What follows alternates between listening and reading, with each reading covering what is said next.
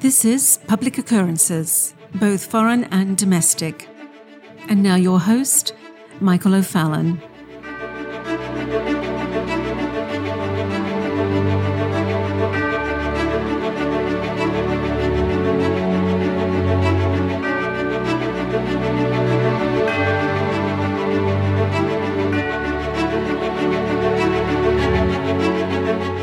If you ever needed to have absolute proof that there are rules for one political party, rules for the continued revolution, and then rules for those of us that need to be ignored and disposed of, this past 36 hours should do the job in convincing you that there are two standards.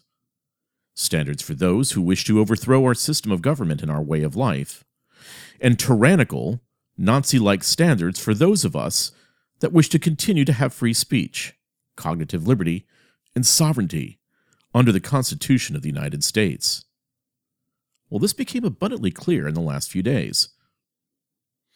And it became abundantly clear in the case of Shana Chapel, or Shana Chapel, I should say, whose son, U.S. Marine and Lance Corporal Kareem Nikui, was murdered in Afghanistan thanks to the Biden administration's carelessness and dishonesty. She took to social media to say exactly what she thought of Biden, including questioning the legitimacy of his presidency. It was classic free speech of the type of the First Amendment protects. So Instagram, which Facebook owns by the way, suspended her. It did later reinstate her, assuring her that it was all a mistake, when we all know that the only mistake was that Facebook and Instagram got caught. The mere fact that Facebook and Instagram took this step and thought it could get away with it is a perfect example of the fact that the tech tyrants are functioning in the same way as North Korean censors or Chinese censors, banning any speech critical of the dear leader and his policies. Kareem Nikui was a young man who wanted to serve his country, and his family was proud of him for that. He died in the bomb blast at Kabul Air Force Base, defending American interests. They would have wept for his loss, but consoled themselves with the thought that he died for the greater good. But his mother, Shana Chapel, cannot get over the fact that her beloved son died only because the Biden administration was so incompetent that it couldn't even get the basics of the withdrawal right. The mother, Shana Chapel, took to social media to share her agonizing story of meeting the president, which didn't sit well with Facebook and Instagram censors. She was locked out of her social media accounts for what she had to say about the president, and the corrupt election as well that brought him to power. And she said this, quote, "President Joe Biden, this is for you. I know my face is etched in your brain. I was able to look at you straight in the eyes yesterday and have words with you.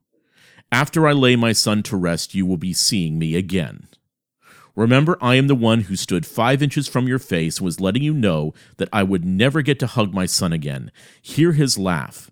And then you tried to interrupt me and give me your own sob story, and I had to tell you that this isn't about you, so don't make it about you.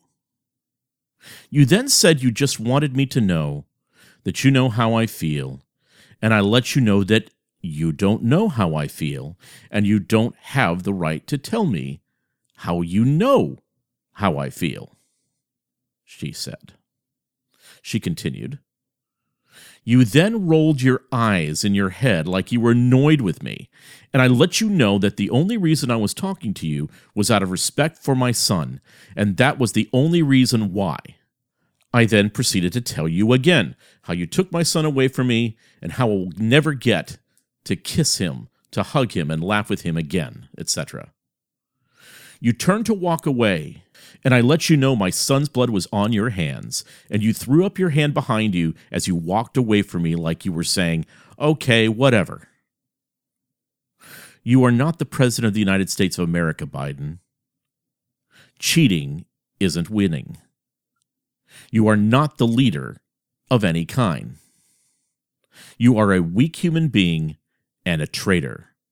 You turned your back on my son, on all of our heroes. You are leaving the White House one way or another because you do not belong there.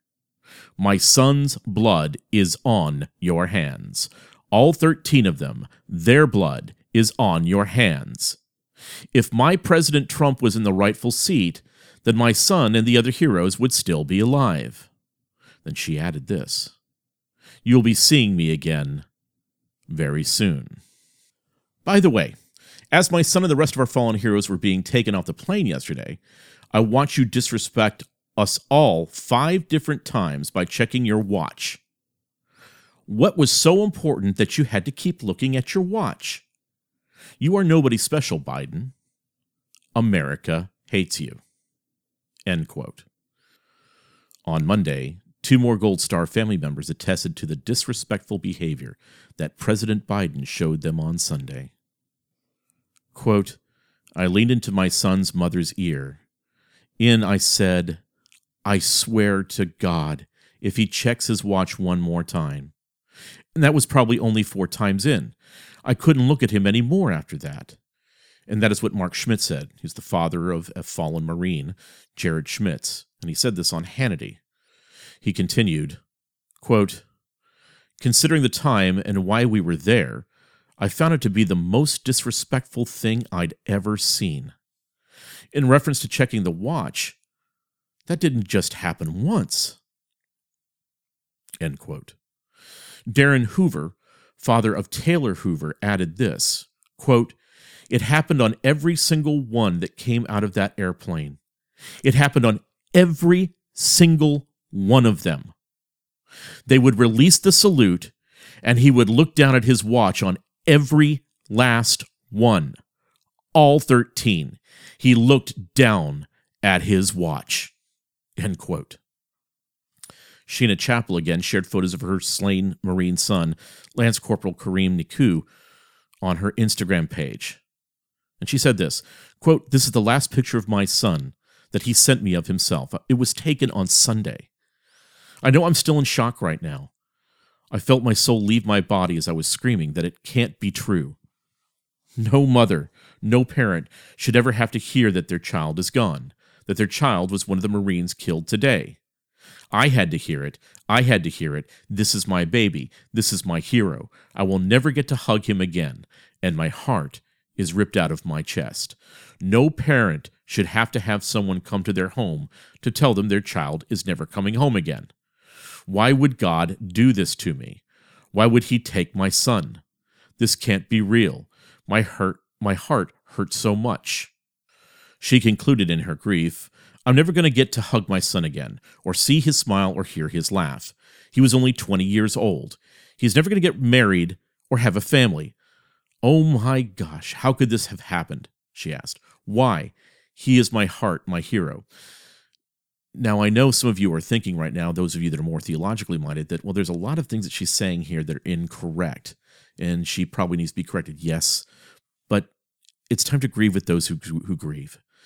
And you should be praying for this woman and for the parents. And yes, we can go back and correct later, but for right now, it's for grieving and understanding. Well, of course, after she posted that, though, one who was not going to be understanding, someone who wanted to make sure that they made all those corrections that needed to be made, was Instagram. And so now Instagram also canceled her and deplatformed her completely. Of course, they just need to make sure that they made those corrections for her. Now, of course, after the bad publicity, Instagram has since reinstated Chappell's account, saying the suspension was an error, but thinking people assume that it did so because of the outcry. I mean, right, it was just a mistake, right?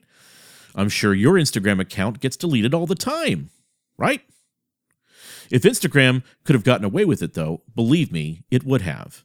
And please note that the tech tyrants did invite Americans onto their platforms with the promise that they could freely express themselves as long as they avoided using the platform for illegal purposes. Americans enthusiastically embraced what they thought were free speech forums. Everybody was on Facebook. Everybody was on Instagram. The social media's platforms' popularity turned them into the public square, for they became the main forum of all speech in America. And having corralled all Americans into an artificially created public square, the same tech tyrants are systematically destroying America's First Amendment rights. So theoretically, We can back out to communication as it existed before the rise of the internet. But is that really the answer? I mean, as for internet sites such as blogs, websites, they survived before social media. Though blog rolls and word of mouth, they could do it again. It's not going to have the viral share or the community that other speech had the ability to have. But something else might be coming to your mind as we discuss this. Didn't the progressive left use several Gold Star families back several years ago to attack Donald Trump? And it was all over social media, nonstop, just a few years ago? Well, think back to 2017. There should be at least one case that really jumps out at you. Maisha Johnson, the widow of Army Sergeant David Johnson, one of the 4 U.S. soldiers killed in a military operation in Niger on October 4th, 2017, went on Good Morning America to say that President Trump made me cry even worse when he had called to offer condolences. Apparently, the phone call between the president and Johnson had been a source of controversy for almost a week during that time, especially since Representative Frederica Wilson from Florida, Democrat, also listened in on the call. And then she ran to the media with her own spin on the details of the conversation. Now, President Trump said that, quote, he knew what he signed up for, but I know it hurts anyway, Johnson recounted. And she said this, it made me cry because I was very angry at the tone of his voice and couldn't remember my husband's name. Now, of course, Frederica Wilson, the representative from near Miami, Florida, who, you might remember her. She's the one that always wears the big cowboy hats and the boots and the fedoras and all that kind of stuff. She made sure that when President Trump and Sarah Huckabee criticized her, that she used that for self-promotion. And matter of fact, she said this. She said, quote, look at me, President Trump mentioning my name. I'm a rock star now. That's how Frederica Wilson felt about the entire situation. Not a lot of empathy there. And of course, this story went everywhere. All over mainstream media for almost a week, nonstop on CNN, MSNBC, ABC, CBS, NBC, NPR, and it blanketed the social media. Everywhere. There was nowhere that you couldn't see it. It was in every conversation. It was the topic du jour that week. And now think about this week and Shanna Chapel. And if you hadn't before, you should now be fully understanding that the rules are different. If you want to criticize a true conservative, especially Donald Trump, you can say whatever you want.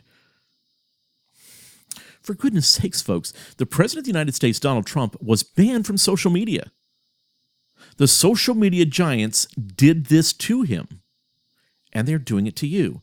And ladies and gentlemen, that is why sovereign nations and new discourses are moving all of the content that we have over to Rumble and other media platforms. We understand that our days are numbered here on social media, at least the big 3 social media platforms. And think through this as well. They're basically the propaganda arm of the new supranational totalitarian state. And the only excuse that Facebook and Twitter can use in deplatforming this grieving mother is that it was a mistake. Maybe they just wanted to correct her theology. And I point this out because they normally use the excuse that people are posting misinformation or fake news. But none of this was fake news. It was a grieving mother who is angry at Joe Biden for creating the scenario that led to the death of her son. And so what we should take out of all of this entire sorry case of heavy-handed censorship, is that we are in a war of information. And those that are our adversaries control the battle space.